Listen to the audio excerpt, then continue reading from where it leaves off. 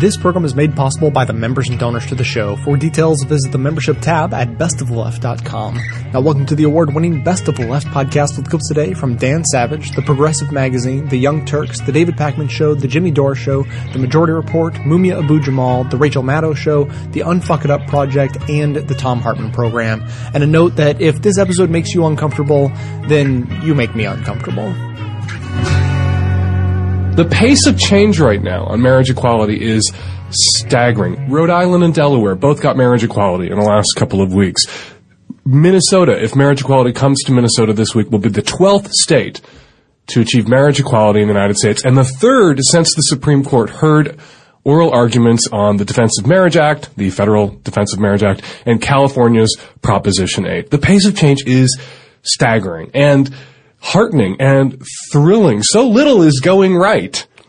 Right? This is going very right, and it is a little flabbergasting. I remember saying to someone not too long ago that I didn't expect to see marriage equality in the United States in my lifetime. I found it in an op-ed I wrote for the New York Times that I was looking up to find something else, and there it was, me saying not too long ago that this would not happen in my lifetime, and it is happening in my lifetime. And what is driving this? What is making this happen? The very thing that the original gay, lesbian, bi, trans, civil rights activists identified as our secret weapon, and the thing that would change everything, which is just people are fucking out now. People are out to their friends and families and coworkers and colleagues, and that changes everything. In Delaware, State Senator Karen Peterson, who has been in a lesbian relationship with a woman, for 24 years, was not out. She came out during the floor debate in the Senate. She said she wasn't sure what she was going to do. She's a very private person. Okay, your relationship is actually kind of public. Nobody says straight people should have to hide their husbands and wives to keep their private lives private. But 24 years she's been with this woman. She's out to her friends and family. People know, but she wasn't publicly out. She wasn't politically out. And she said that before the floor debate, she wasn't sure if she would come out during the floor debate. She was going to listen to what the opposition had to say and make up her mind. And the opposition stood on the floor of the Delaware State Senate and lied and said that being gay was a choice, being lesbian was a choice, that it was a sickness, that it was sinful, and that gay relationships, same-sex relationships, same-sex marriage, somehow imperiled or threatened the relationships of opposite-sex couples, of straight couples. Here's what Delaware State Senator Karen Peterson said as she came out last week. We are what God made us. We do not need to be fixed. We are not broken. And I love this. If my happiness somehow demeans or diminishes your marriage, then you need to work on your marriage. Right fucking on, and welcome out, fully out, the rest of the way out, to State Senator Karen Peterson. In Nevada, where they're debating repealing that state's ban on same-sex marriage. Okay, let's just pause for a second there. Nevada, Las Vegas, where you can get insta-married and insta-divorced, where prostitution is legal, somehow same-sex marriage is illegal because it's a threat to the sanctity of quickie marriages in roadside wedding chapels performed by busted Elvis impersonators.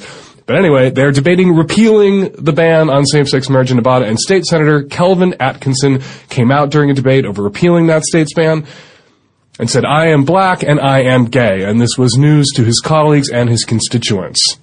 And it is going to change things.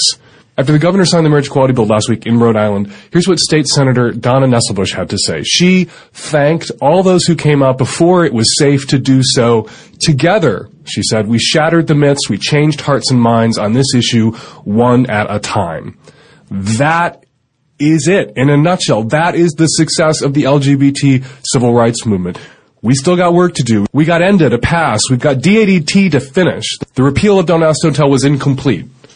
It didn't cover trans people. Trans people can serve openly in the military in Canada and Israel and the United Kingdom, not in the United States. We got work to do all over the place, but we are winning. And we are winning on the issue that touches on the heart of who we are, which is about love. It's about love, it's about relationships, it's about family, and recognizing that we can love, that our relationships are equal to and as valid as the relationships of heterosexuals, and that our families deserve the same rights and protections and responsibilities. This cuts to the heart of what our movement has been about from the start. Sorry if I'm ranting a little bit. I'm really excited, and as I speak to you, I am watching with one eye the debate via live stream. in the Minnesota State Senate. Here's, one of the ironies about Minnesota, really quickly. A couple of years ago, when the Republicans controlled the Minnesota legislature, they pushed an anti-gay marriage amendment to Minnesota state constitution onto the ballot. And they put it on the ballot in 2012, hoping to drive turnout. The same batshit haters who poured into voting booths in 2004 and approved anti-gay marriage amendments in states all over the country, which helped re-elect George W. Bush. This was their strategy. They were going to do it again. And you know what happened? Voters in Minnesota rejected that amendment. And something partially as a result of the amendment appearing on the ballot, Democrats took back control of both houses of the legislature, Democrat in the governor's mansion. Here's the fruit of your hateful labor, Minnesota anti-gay haters, marriage equality, being the first state in the Midwest to approve it through the legislature. Iowa's got it, but Iowa got it from the Supreme Court ruling in the state of Iowa. Minnesota's going to be the first to get it through the legislature, first to get it through the democratic process. Congratulations, haters. Turning to the Gall file for just a second, State Representative Peggy Scott, Republican of Andover, Minnesota, said this after marriage equality passed Minnesota House. "My heart breaks for Minnesota," she said, crying on the floor of the House, in the State House in Minnesota. "This is a divisive issue that divides our state. It's not what we need to be doing at this time." Where were the tears, Representative Scott, when the Republicans and the anti-gay, quote-unquote, family values haters were pushing gay marriage onto the ballot and attempting to divide the state? It was a fine issue for you. You loved gay marriage when it divided the state in your favor. Now it seems to be dividing. The math seems to be working out. The division, the long division, working out in our favor. And suddenly, boodly hoodly hoo, tears running down your face. Representative Scott's heart breaks for Minnesota. She says, "You know who my heart breaks for? My heart breaks for the lesbian widow who's thrown out of her own partner's wedding. My heart breaks for the gay widow who loses the house that he shared with his partner for 40 years because an estranged cousin, thrice removed, shows up and has legal claim to it because their relationship isn't recognized under the law." When we talk about same-sex marriage, we get bogged down in these conversations about banquet halls and bakers making cakes and florists. We get caught up in these conversations about the rites and, the ceremony, the party. And that's not where the rubber meets the road. That's not really when it comes to same-sex marriage, where gay or lesbian couples' hearts are broken.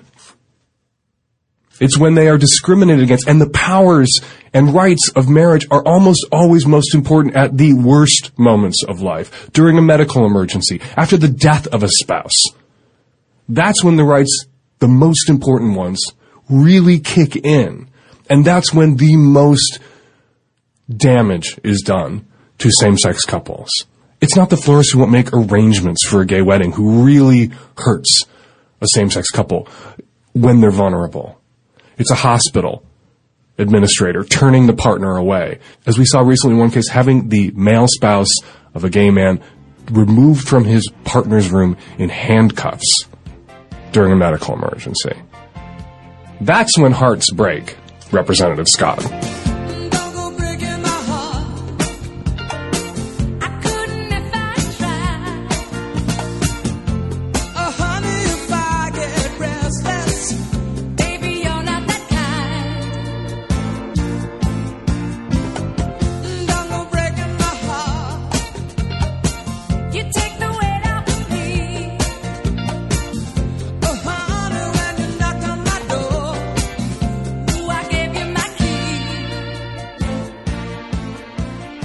Ding dong, DOMA is dead. As you know, the Supreme Court just struck down the Defense of Marriage Act and, in so doing, moved America closer to realizing the goal of equality under the law. The decision is a huge victory for the gay rights movement, for gay and lesbian couples, for their children, and for all who believe in liberty and equality. The majority 5-4 decision written by Justice Kennedy, who was joined by the 4 liberals on the bench, recognizes our evolving attitudes towards same-sex marriage and our evolving understanding of the meaning of equality. Then Kennedy zeroed in on the essential discriminatory purpose and effect of DOMA, and that is, he wrote, to impose a disadvantage, a separate status, and so a stigma upon all who enter into same-sex marriages. He also noted that DOMA humiliates tens of thousands of children, now being raised by same-sex couples. Kennedy concluded that DOMA violates basic due process and equal protection principles of the Fifth Amendment and is thereby unconstitutional and now, thankfully, null and void. So hooray for Justice Kennedy, and hooray for everyone who's participated in the great nonviolent revolution for LGBT rights. I'm Matt Rothschild, and that's how I see it.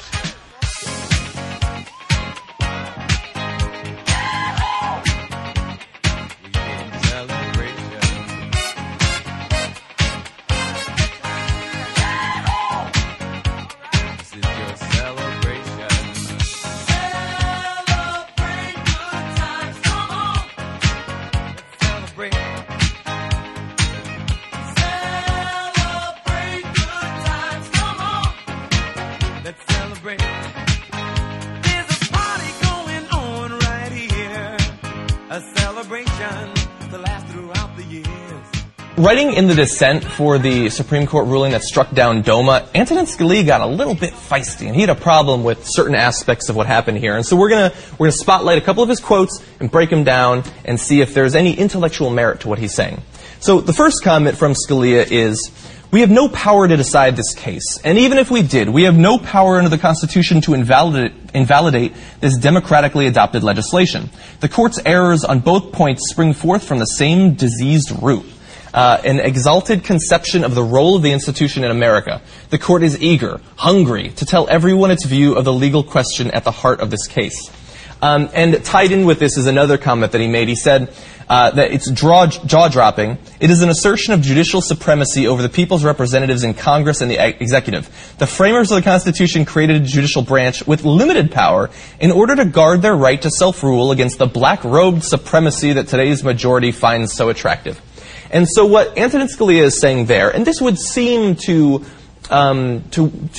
be fitting with his judicial philosophy, is that the Supreme Court is supposed to have very weak power. It's not supposed to be throwing its weight around, for instance.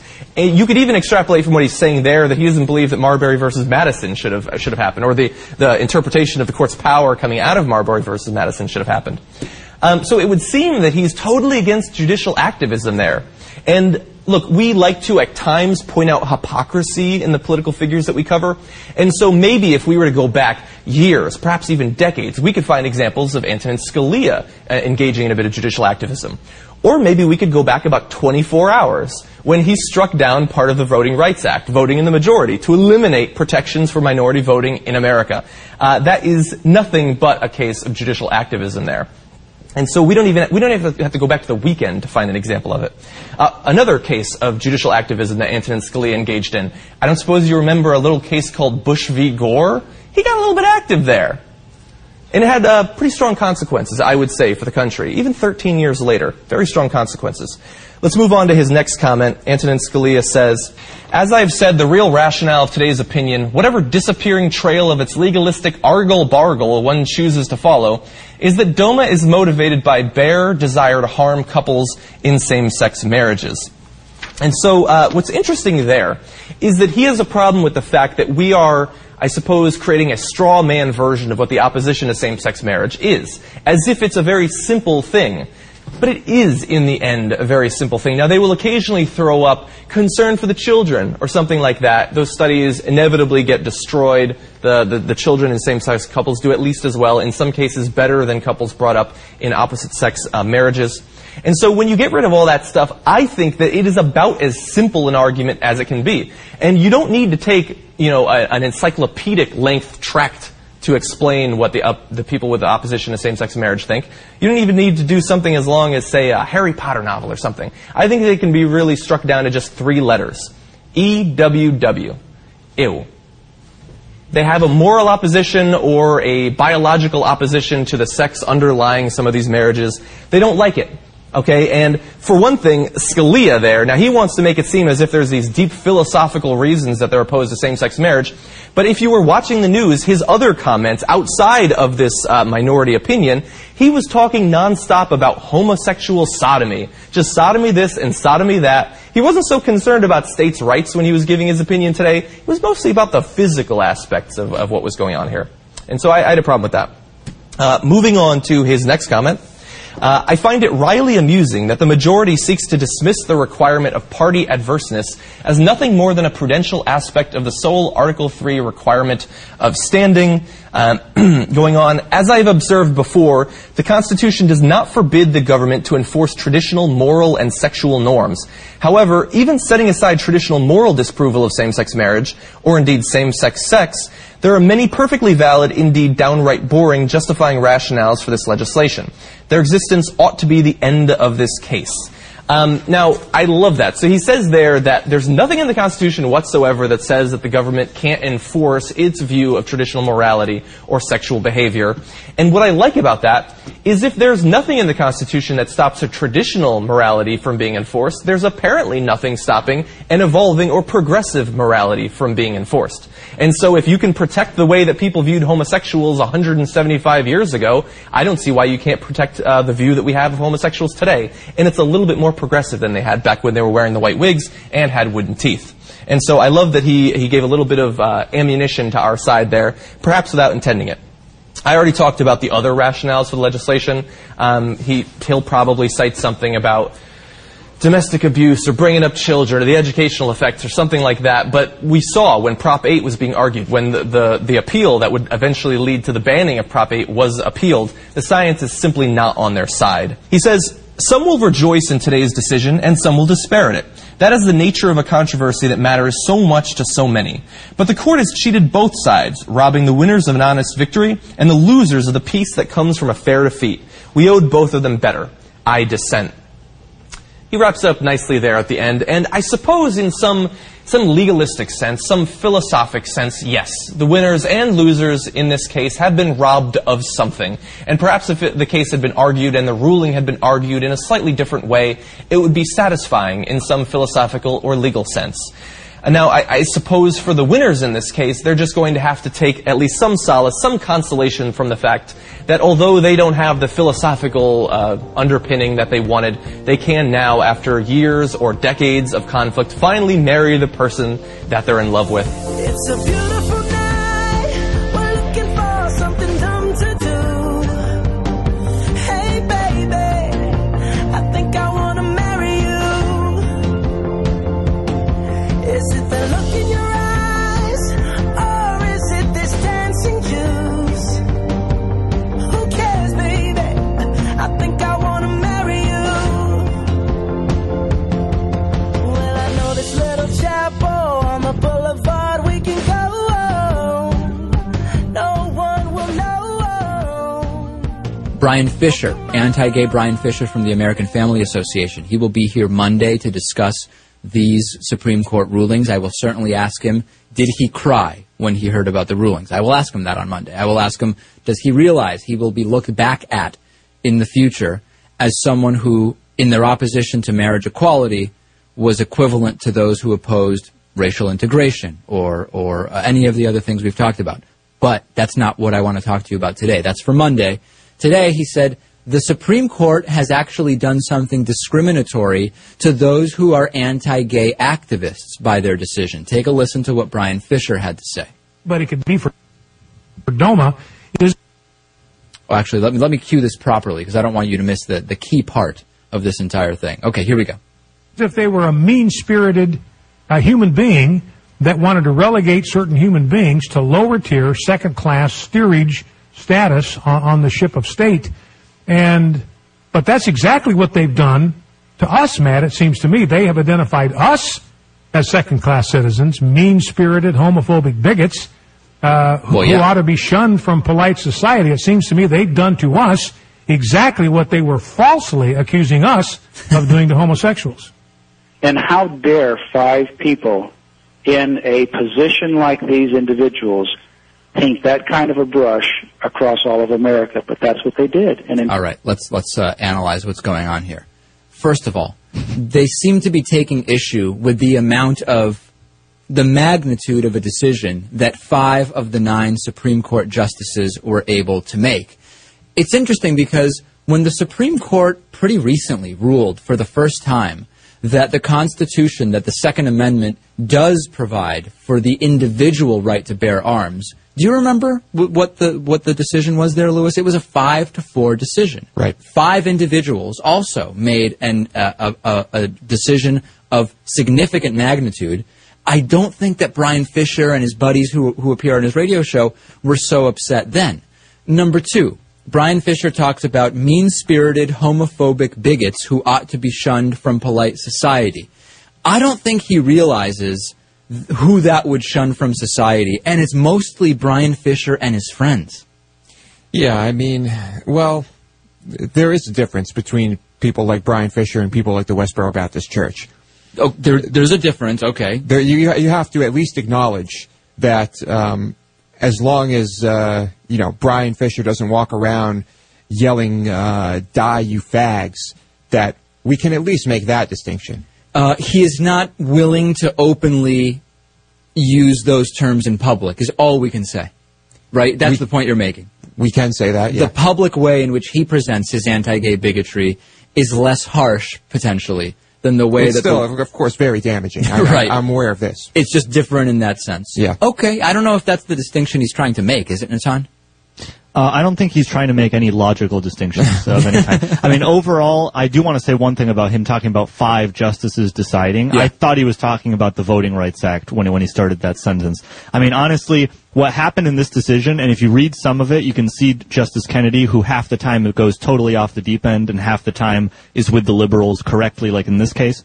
When he talks about DOMA, he basically says, it's not about the motivations of the politicians that passed it. The only reason, if you deductively reason your way out of what the law says, is the only reason to pass this law is to demean the quality and the rights of gay people. Right. So it's not a question of whether Bill Clinton or whether the Republicans or the Democrats have anything against homosexuality. It's what's on the page. What's on the page has that as its only logical purpose. The sun, it grows so yellow like buttercups in bloom.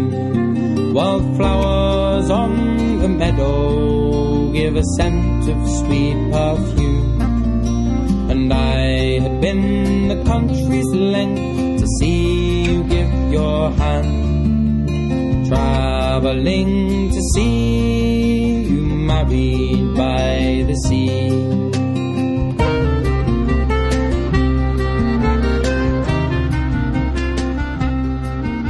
Okay, in today's Oh My God segment, you know Brian Fisher, friend of the show, and here's how he feels about gays, by the way. This is what he says about gays. Time a homosexual exercises any sort of selectivity at all when it comes to intimate matters, he is proving that it's a matter of choice. Nobody's compelled to follow those impulses.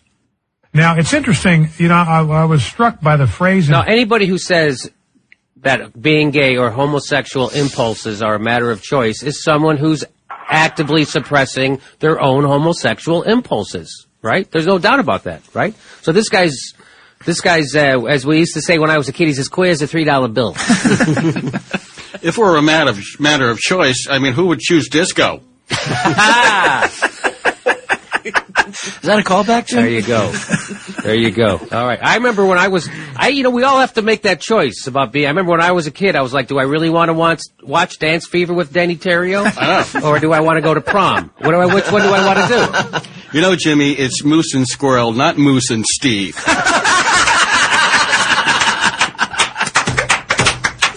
Jimmy, it's LMNOP, not LMNO Steve. That's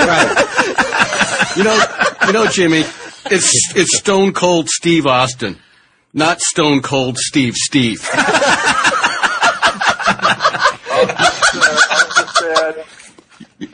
Jimmy, it's energy equals mass times the speed of light squared, not energy equals mass times the speed of light, Steve. I love these Steve jokes. I love those Steve jokes. So here, he's got a little bit more to say this time. Philippians 3:19.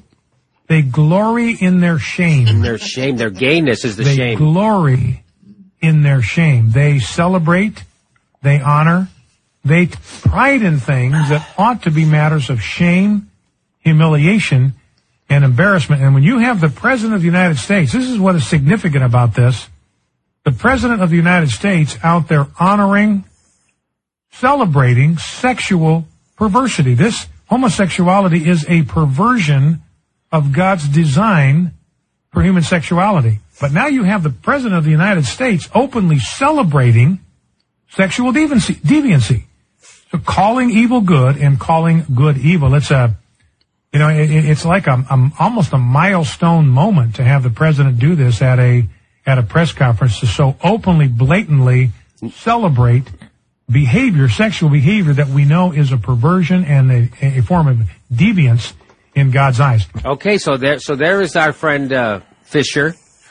And now he went on with Alan Combs. Now he used to be the better half of Sean Hannity and Combs. He was actually Sean Hannity's father. You know how he makes his money now is that you can actually he'll come to your house if for a private party, you can hire him to come to your house and cower in the corner. He'll lose arguments. Yes, and he'll lose arguments with anybody. Except the ultimate straw man. Except here he is, and he's got this Brian Fisher on his show, and he asks him the question we all want to ask. God bless him, Alan Combs. Go get him, Alan. You also say, Brian, that because gays are selective when it comes to intimate matters, that proves that it's a matter of choice whether you're gay or straight. So simply because you're selective who you might have sex with, because you choose within a particular gender who you're attracted to, that means you could be attracted to either gender? No, it just demonstrates that people are not obligated to act on every sexual impulse that they experience. Well, have you ever had a gay impulse?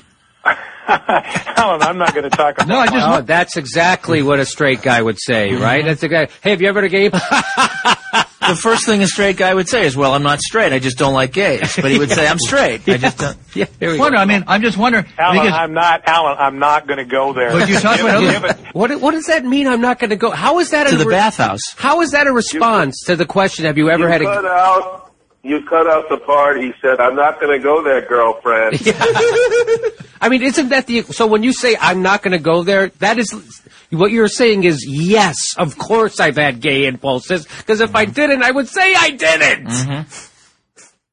Give it a rest, That's a simple yes or no question. We're not going to talk about because that. Maybe if you've been able to overcome your gay impulses, and you've been successful to do it, you could be a model for other people who you'd like to see act the same way. The focus here, Alan, is that everybody experiences sexual impulses, that if they acted on those impulses, it would destroy them. Well, could you give me an example from your own life? Like, what would be some of yours? You've experienced them. I have? I've experienced them. Every man, every woman has experienced certain sexual impulses that if they acted on them, if they conducted themselves by yielding to those impulses, would destroy them. Ask Tiger Woods about that. Yeah, you remember how Tiger Woods destroyed himself, right? He's destroyed now. I don't know if you noticed, he doesn't have any girlfriends or money. He's not winning tournaments. He's destroyed. Oh, I'm sorry. He has all those things. He's exactly the same guy he was, except he got rid of that old battle axe he was hanging around with. Plus, he's straight, so it's completely irrelevant. Yeah, go ahead, Frank. Barely has $200 million in the bank. Barely. He barely has to. How's he gonna keep warm? He's hanging on. Where's he gonna eat? Oh, and by the way, not for nothing, I know a lot of gay guys, and, they're destroyed. Yes. They are destroyed in their really nice houses and pleasant lives. I don't understand no one's destroyed. What are you talking about? Doogie Howser seems pretty good. He seems pretty tight. I don't think I've ever had sexual impulses that would destroy the society or the culture or make me a deviant in some way. I mean, I honestly don't think that's ever happened, even in your eyes. But so I'm surprised. But I wonder what impulses you're talking about. If you've had them, I'd love to know what they are. Well, the focus, Alan, is on sexual conduct, sexual behavior, not on sexual impulse. That's what the focus is. So you won't tell me whether you yourself have been able to overcome a gay impulse. Alan, give it a rest. Yeah. How is that any kind of comeback to have you ever had a gay? Give it I'm a not rest. Convinced. That's like I'm going to keep saying, just say yes and get it over with. Mm-hmm. It makes it worse. Mm-hmm. We're not talking about impulses. What? You should just know that you have destroyed our society if you've ever been nominated for a Tony Award. Yes. By the way, the Gay Impulse, worst selling Isuzu ever. Yes, that is not a good car. The Gay Impulse. You know, Jimmy, it's Abercrombie and Fitch, not Abercrombie and Steve. Yeah. Actually, it might be Abercrombie and Steve. That might be the It one might exception. be, actually. Adam and Steve, love and beauty, your true identity. Adam and Steve, pride, harmony, loving the God in me. Adam and Steve, fact not theory, accept and let it be. Adam and Steve are meant to be divine philosophy, yeah. The Defense of Marriage Act, passed during the Clinton administration, basically said that same-sex married couples were not allowed.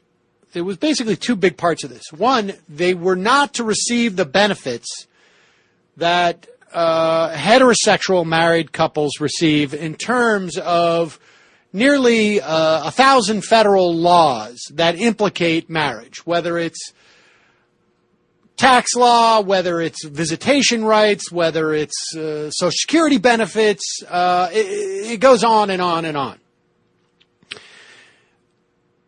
It also will implicate the immigration bill. One of the things that Leahy was going to bring up was an amendment saying that same-sex partners would be eligible for green cards. That's all nullified now. They are all under federal law. If you are married in a state that allows for same-sex marriage at this point, up until today, you will receive all the benefits of marriage that would accrue to a heterosexual couple.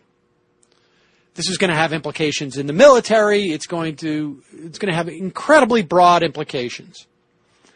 The other question is the notion of reciprocity through the full faith and credit clause of the Constitution, wherein if I am married as a heterosexual man, or woman, I guess, in New York State, and I move to North Carolina. I'm trying to, it doesn't matter what state. North Carolina recognizes my marriage.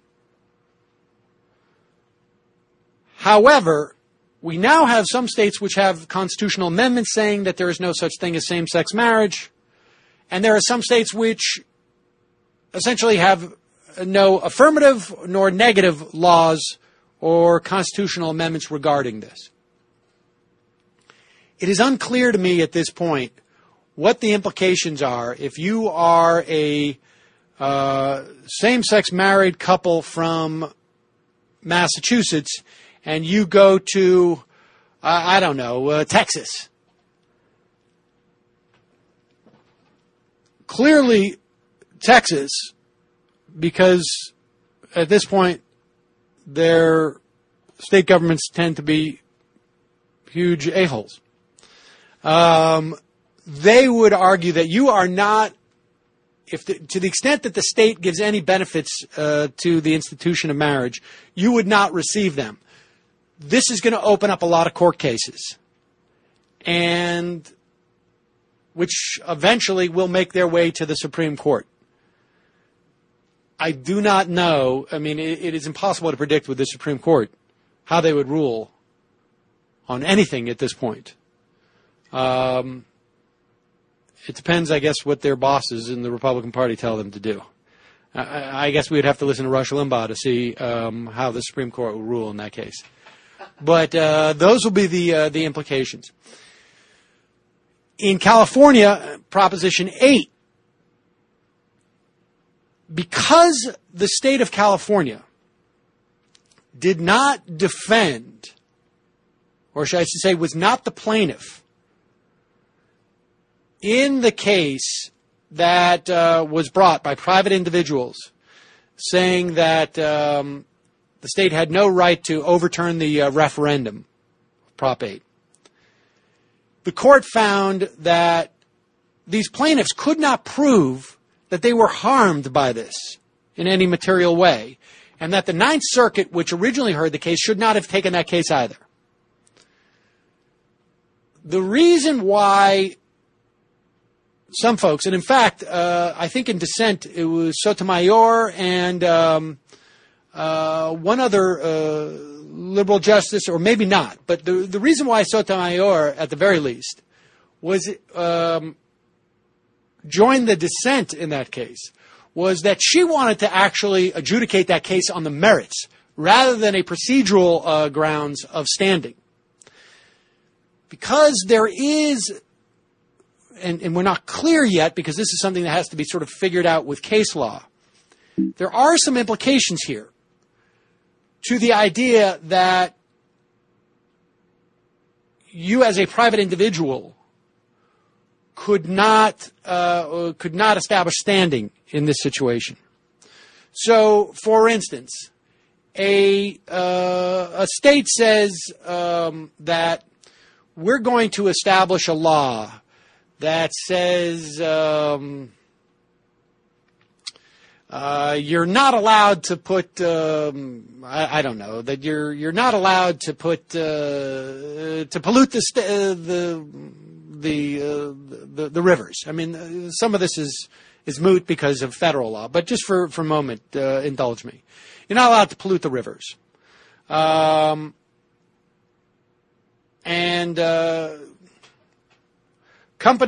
Corporation A sues the state and says, you can't do this. It infringes on my property rights or some other thing. And a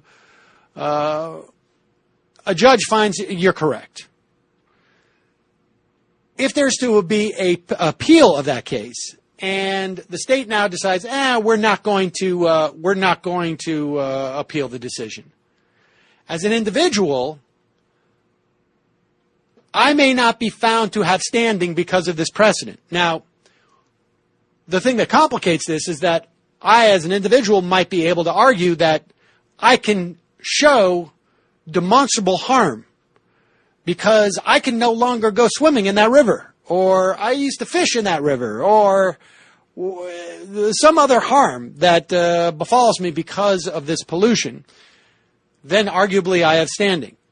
It's a trickier case because, short of Jesus weeping and the potential or trying to prove that somehow if two men or two women can get married, that somehow I'm harmed by this, it is a much harder row to hoe or road to hoe in the event that you need to row to hoe a road.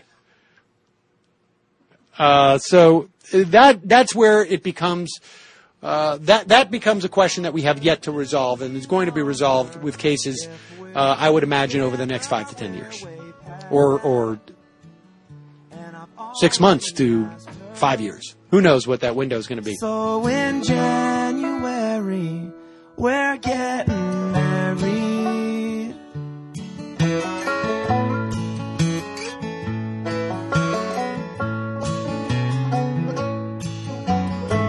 She's talking to me with her voice down so low I barely hear her. But I know what she's saying. I understand because my heart and hers are the same. And in January, we're getting married. The court giveth, the court taketh. The U.S. Supreme Court is ultimately a political body, which makes decisions based upon the politics of its majority. Rarely is it spoken of thusly, but it is what it is. The last few days of its most recent term has shown this to be so. It has ever been so. Perhaps the hottest cases of the year were the same-sex marriage cases, an affirmative action case, and the Voting Rights Act case. One case was tossed out and sent back down to lower courts to grapple with.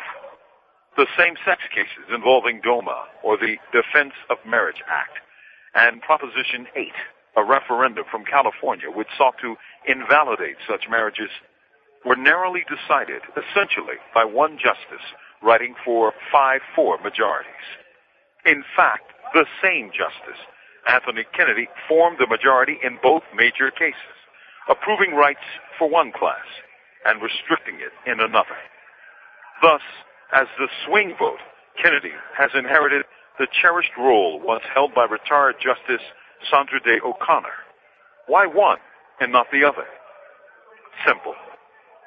One is the fruit of a growing, passionate social movement. The other, a movement in decline. And guess what? Movements matter. We should be wary of politics, for it is a wind that blows both ways. DOMA didn't become unconstitutional when 5 judges called it so. It was unconstitutional the day President William Jefferson Clinton signed it into law in 1996. And he, a constitutional law professor, knew it before the ink dried. But in 96, Clinton was running for re-election, just as House Republicans were gearing up to blast him. So, he made a political decision. When Barack Obama came in, he, a constitutional law professor, upheld and defended DOMA until his administration bowed to pressure from gay rights activists and his people switched. Meanwhile, black civil rights folks, older, settled, in positions of prominence and influence, ignored the power of protest. Few demonstrations were mobilized.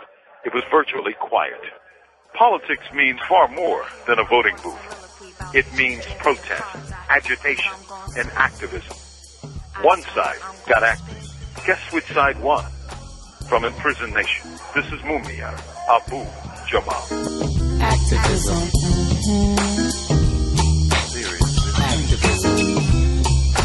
Come on out from in front of the television.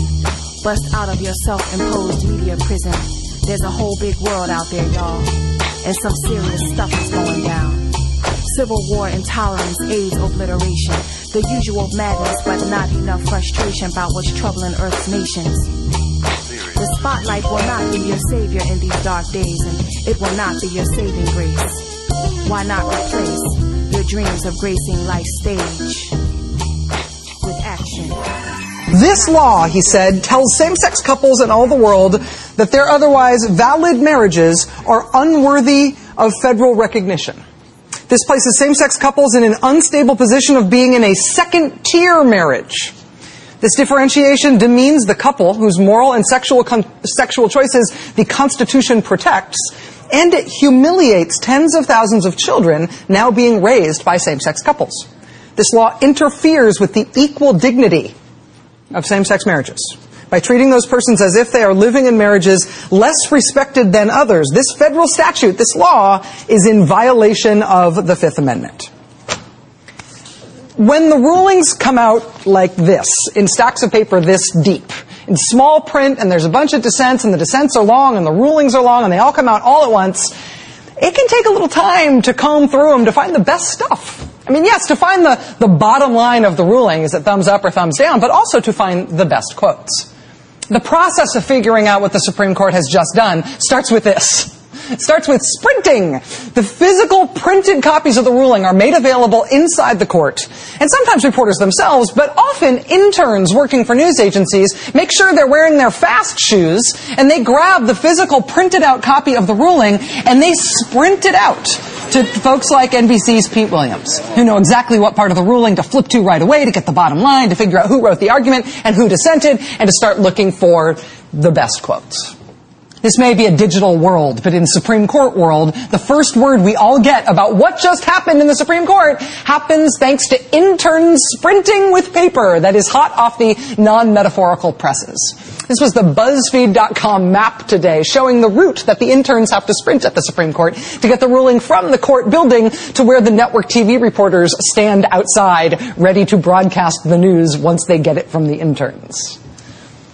For today's ruling, though, the sprinting was not just in Washington, D.C. Today, the same ruling was also printed out as soon as it was posted online. It was handed to an intern here in an office. No, wrong clip. There you go. Here, in an office near the corner of Vesey and Broadway. And then the intern, whose name is Gabe, with the ruling in hand, sprinted out onto the street and ran these 5 blocks up Broadway in Lower Manhattan and then ran up the steps of the building there into the Federal Immigration Court for New York City and handed over the ruling while it was still hot from the printer. He had taken it off 5 blocks south. And in so doing, by being that fast and making it there in time with the ruling in hand, Gabe the intern handed over that ruling, and in so doing, he stopped the man you see on the right side of your screen here from being deported. His name is Stephen. He's legally married to the man you see on the left side of your screen, his husband Sean. When Stephen ran into a visa snafu of some kind, the fact that he was married to a U.S. citizen should have been enough for him to not have to worry about being deported while he sorted out the visa problem.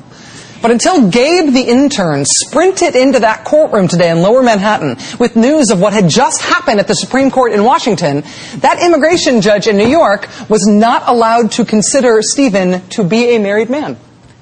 His marriage was invisible to the court, and so Stephen was gonna be deported until Gabe the intern arrived with this in hand. And Stephen's marriage, with the delivery of this ruling, became legally visible. And his deportation was stopped. The DOMA Project was helping Stephen and Sean fight their case. They've been helping them, and that's the place where Gabe interns. And Sean and Stephen's case is not at all over. It's not all won and settled. But the proceedings to deport Stephen stopped today at 10:30 a.m. Want to see Gabe the intern, who's the hero here? Look, God bless him. There's Gabe. And God bless the sneakers that he wore to work today. There are not that many cases in a lifetime where a court ruling instantly changes the circumstances of thousands of people's lives. That very day, that very morning when it happens, within 30 minutes. But that happened today. There are about 25,000 couples in analogous circumstances to Stephen and Sean, where one member of the couple is an American citizen and the other one isn't. Those couples' prospects and circumstances in terms of immigration changed dramatically today. Their lives changed radically today. For American couples where one spouse is a member of the military, basic questions like whether you can live on base, whether you can have health insurance, whether you can get the child care for your kids that other married couples get on base. Those prospects and circumstances changed dramatically today. In any case where the things that you get because you're married redound to you from the federal government, those material facts of life just changed. And some of it is going to be instant, like stopping Stephen from getting deported today because Gabe the intern was fast enough.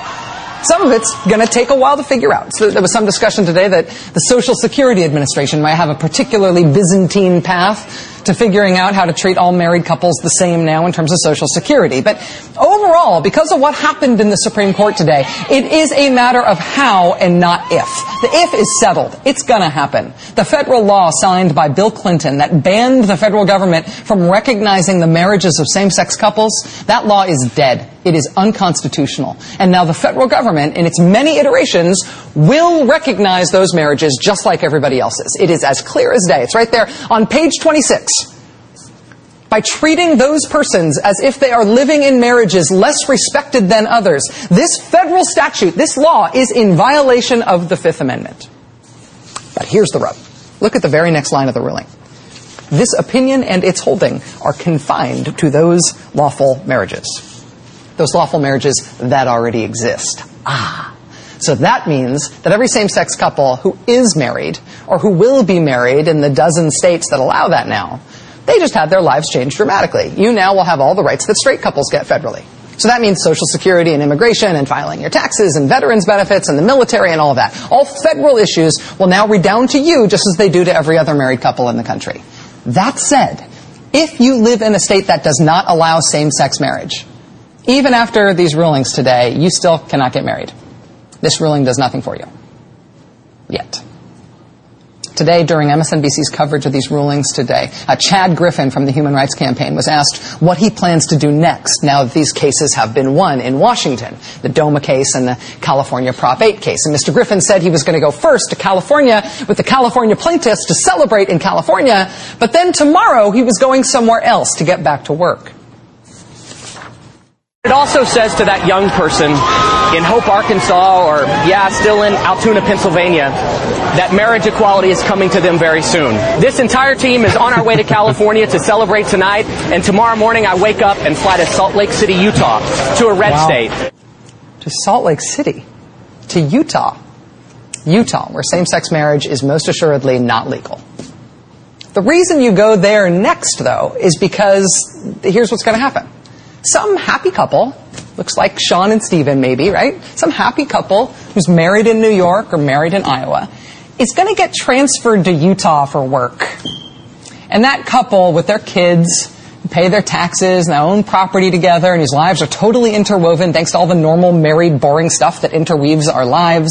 That couple's going to move to Utah. Maybe they want to move to Utah. Maybe they got to. It's a work transfer, whatever. But then what happens when they get there? What? Utah unmarries them?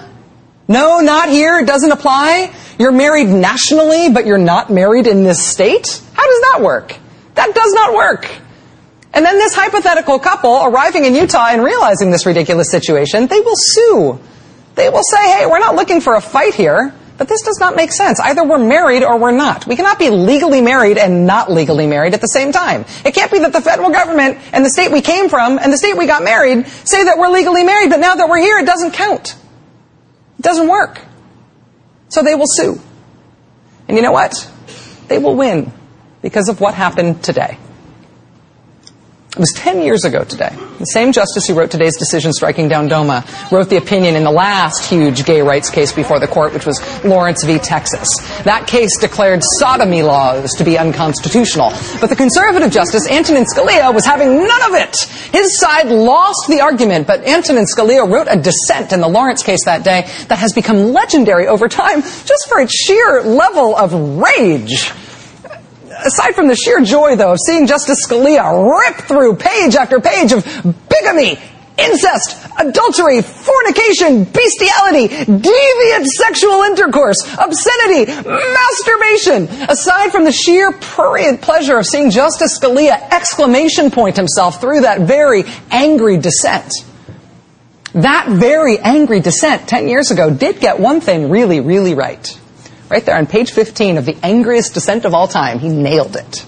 This is from 10 years ago, and Justice Scalia was furious about this.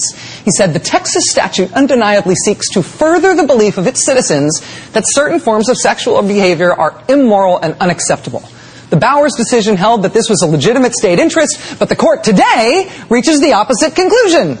The Texas statute, it says, furthers no legitimate state interest. If moral disapprobation of homosexual conduct is no legitimate state interest, then what justification could there possibly be for denying the benefits of marriage to homosexual couples? Right. I think I feel differently about that than you do, but right. Justice Scalia raised this point in horror 10 years ago today. On the last big gay rights case that had its majority opinion written by Justice Kennedy. And he was saying, you realize this ruling means gay people are going to be able to get married, right? You realize that? Yes, Justice Scalia, we realize that. And indeed, Justice Kennedy today cited that 10-year-old ruling twice. When he wrote today that the federal government has to recognize all marriages that are recognized in the states, even if some of them have the gay. But on this specific issue of Utah, what happens now in states that do not recognize all marriages? Everybody's been saying all day today that the court is essentially silent on Utah. The court doesn't say anything about states where same-sex marriage isn't legal. It's not really true. Once again, just like he did 10 years ago, Justice Scalia is pounding his chest and raging into the night angrily that his battle against gay rights is over. It's over because of this latest ruling. When that hypothetical couple that moved to Utah sues to try to make even Utah recognize that their marriage that is recognized by the federal government should be recognized by Utah too. When that happens, Justice Scalia says that today's ruling is going to give them everything they need to win that case and make Utah recognize same-sex marriages as well. He said in his dissent today, the view that this court will take about state prohibition of same-sex marriage is indicated beyond mistaking in today's opinion. He quotes all the court's reasoning about why the federal government has to recognize same-sex marriages, and then he says this: how easy it is, indeed how inevitable, to reach the same conclusion with regard to state laws denying same-sex couples marital status. He says it is only a pretense that today's prohibition of laws excluding same-sex marriage is confined to the federal government. He says the other shoe will drop about state laws banning same-sex marriage, quote, later, comma, maybe next term. Do you think he's right? He was right 10 years ago today. He was right the last time. If today's rulings mean not just that marriage equality will be true again in California, and that 100 million Americans will live in states that afford not just skim milk second-class marriages, but full-class marriages, even if you're gay. If it doesn't mean just that, but it also means beyond even those things. By the way, this also paves the way for all 50 states to recognize marriages equally, fully equally, much to Antonin Scalia's evident horror. Well, then today is an even bigger day than it seemed at first. Chris Perry and Sandy Steyer were two of the named plaintiffs in the California case, in the Prop 8 case that was decided today alongside DOMA. Watch how they put it. We believed from the very beginning that the importance of this case was to send a message to the children of this country that you are just as good as everybody else, no matter who you love, no matter who your parents love. And today we can go back to California and say to our own children, all 4 of our boys, your family is just as good as everybody else's family.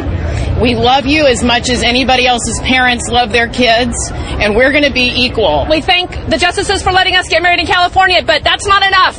It's got to go nationwide, and we can't wait for that day. It's not just about us. It's about kids in the South. It's about kids in Texas, and it's about kids everywhere. And we really, really want to take this fight and take it all the way and get equality for everyone. Everyone in this entire country. It's about kids in the South. It's about kids in Texas. Not just theoretically in the future. That's what this ruling today was about as well. It is underappreciated today, but this went way further than everybody's giving it credit for. And it's not my fault for not having the vision. Let's blame the silly law. So tell me what's your position. Never thought of the words. Whoa, oh, oh, marry me. Gotta fight for the words. Whoa, oh, oh, marry me. My heart pumps the words. Whoa, oh, oh, marry me. For once I can be the real me. Down on bended knee. Will you marry me? Today's activism segment comes to you, as always, in partnership with the Unfuck It Up Project, where creator Katie Goodman and director Katie Klabusik encourage involvement over apathy by highlighting people and organizations that are doing good for their communities and the world. Today's campaign, Freedom to Marry. The Supreme Court's decision to overturn the Defense of Marriage Act was a huge civil rights victory and cause for celebration across the country. DOMA impacted even those same-sex couples who reside in states that recognize their marriages. Effective immediately, federal benefits and protections previously withheld have been made available. But now that we've savored the win, we must recognize the fight isn't over. While the relief felt by those now able to secure green cards for their partners and jointly file federal tax returns is real and substantial, many benefits and rights are still out of reach. Section 2 of DOMA was left in place, meaning states can decide whether or not to recognize the unions of same-sex couples who wed in other states. With just 13 states plus the District of Columbia recognizing same-sex marriages, this leaves a lot of couples in limbo on Social Security and veterans benefits, inheritance taxes, and other federal programs administered by the states. Freedom to Marry is a national organization on the ground in every state. Their Roadmap to Victory campaign was launched in 2003 and has no plans to let up until every state and territory in the U.S. recognizes same-sex unions.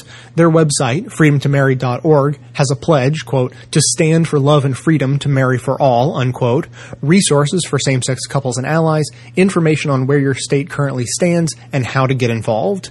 Every social and civil rights movement needs allies. If you haven't yet, now is the time to get involved and ask your government to recognize your neighbors in the LGBT community. The end of DOMA was just the beginning. The big celebration can't happen until we all have the freedom to marry. Links to today's campaign will be in the show notes at all the usual places, and you can visit the Best of the Left Facebook page for additional information on this and other activism opportunities and to share actions for possible use on the show. You probably didn't fuck it up, but they, whoever they are, they fucked it up. Now it's fucked up.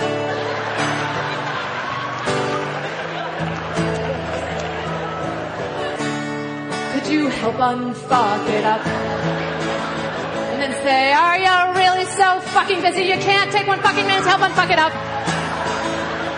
Because I'm willing to pick one thing to help unfuck it up. Won't you join me? Now this, 2013, is starting to look a lot like 1858. And a new civil war, hopefully this time without guns, could be on the horizon. In the decade leading up to the Civil War, the United States became increasingly divided as a nation. I mean, you had the northern states, New York, Pennsylvania, Massachusetts. They were going through this explosion of industrialization back then. And the southern states were still agricultural, plantation states. And while the pre-Civil War northern economy was based on free wage labor, the southern economy depended on slavery. Looked more like a feudal empire than a democratic republic. And the differences between these two societies, because that's really what they were two distinct societies, influenced every aspect of American politics, creating divisions in Congress, conflicts between the states, and even divisions within families. And the pressure of all that eventually led to the secession of most of the South from the Union and the bloodiest conflict in American history. That Civil War happened over 150 years ago. But in the wake of the past 2 days' Supreme Court rulings, the history of the period leading up to the Civil War looks as relevant as ever. Today, with its decision in the case of Hollingsworth v. Perry, the court legalized same-sex marriage in California, setting off waves of celebration, and entirely appropriate celebration throughout that state and the country. But the court's ruling, along with this decision striking down DOMA, leaves a lot of issues unresolved. In deciding Hollingsworth v. Perry, the court did not issue a broad ruling legitimizing gay marriage throughout the country. It simply reconfirmed an existing lower court decision that struck down California's 2008 voter-approved ban on same-sex marriage. That means that while Californians are now free to marry whoever they want, gay and lesbian residents in red states like Mississippi and Alabama are going to have to wait until their states pass marriage equality laws. This creates another division between the two kinds of states that make up today's America, the FDR blue states and the Ronald Reagan red states. Just like the northern and southern states in the decade leading up to the Civil War, the Roosevelt blue states and the Reagan red states are fundamentally different societies. The most obvious difference, of course, attitudes towards gay marriage. If you compare a map of states that allow some sort of protections for gay couples with a map of last fall's presidential election results, they line up pretty closely. There are a few outliers, liars. But the differences don't stop with gay marriage. With blue states like Oregon and Vermont pushing forward with progressive experiments in health care, Texas and other Reagan red states have rejected the Obamacare Medicaid expansion and refused to cooperate with what looks like, particularly when you look at what happened in California, hey, lower prices, exchange, cool. It's going to be a big success. But the red states don't want to have anything to do with it. Red states have higher rates of obesity, higher rates of teen pregnancy, score lower on almost every important indicator of social development, have lower minimum wages, more restrictive labor laws than their blue counterparts. If you look at a map of states with union-busting right-to-work-for-less laws, it matches up pretty closely with the red states from the 2012 presidential election results. And now, thanks to the Supreme Court gutting the Voting Rights Act, Reagan red states like Texas have renewed their effort. I mean, they just did it last night. Renewed their efforts to keep people of color from voting or minimize the impact of their vote using harsh voter ID laws and redistricting laws. So America in 2013 has a startling number of similarities with America in 1858. We have two separate sets of states, blue states modeled after the social and economically progressive New Deal, and red states following in lockstep with the help the rich screw the poor policies of the Reagan Revolution. And far from uniting the country under one set of policies or principles, I think the court's decisions on voting rights acts and same-sex marriage, these two, take them both. This is the last 2 days. These two are going to intensify the differences and push red and blue states even further in very different paths. So what happens next? Don't know. But as Abraham Lincoln said back in 1858 on the eve of the Civil War, a house divided against itself cannot stand.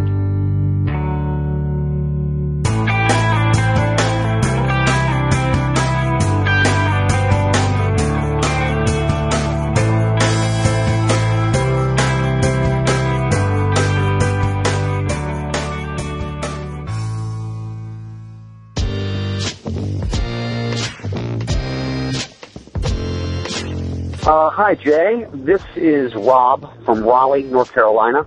I'm calling to express some disappointment in the fact that you had raised a subject which I thought was of cornerstone importance, and there haven't really been any responses to it.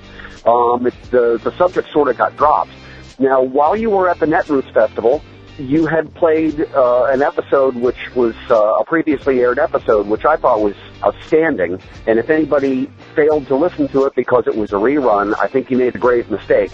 And at the end of that episode, Lee Camp had one of his famous rants in which he brought up a subject which is really, really near and dear to me, and that is that evil never stops planning.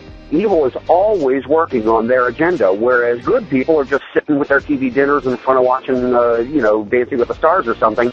Every time good gets a small victory, they tend to rest on their laurels. And at the end of that rant, you put out a gauntlet of a challenge to say, if good is going to have a plan, what form should that plan take? And nobody seemed to respond to it, or at least I haven't heard any responses aired. So I'm not the one who's going to devise a plan. I'm not that great at things, but there's one element of that plan that I think really needs to be a big part of it. The problem really is that there's money in politics, and I really think that no matter how important your pet issue is, you might be interested in race relations, you might be interested in LGBT rights, you might be interested in a lot of different things, but everything that you are interested in, everything that you consider your pet issue, would be aided if the playing field were flattened out so that huge money interests didn't have a disproportionate effect on outcomes of all these issues. Everybody who has any pet issue needs to put getting money out of politics first before they work on their pet issue. Money out of politics might not be your favorite issue, but it needs to be. It really has to be the first step in any plan that the left puts forward. That's my opinion, and I'm hoping to hear some other responses to this. Thanks, Jay. This is Raleigh Rob signing out. Bye. Hi, Jay. This is Dan Platt of Occupy Albany, New York. I wanted to weigh in on the question of options for progressive movement. I want to start by going off on how Occupy as a movement. Basically, one of the things we did in the park was exactly the kind of thing that you're suggesting we do. Brainstorm about how we can be on the offensive. Because during the Bush years, progressives, liberals, we just kind of reacted to everything. If you look at the bookshelf on the Barnes & Noble, liberal books were all about reacting to how stupid Republicans were in the Bush years, or trying to defend the social welfare programs of the New Deal from Republican attack. And as more and more of it gets chipped away.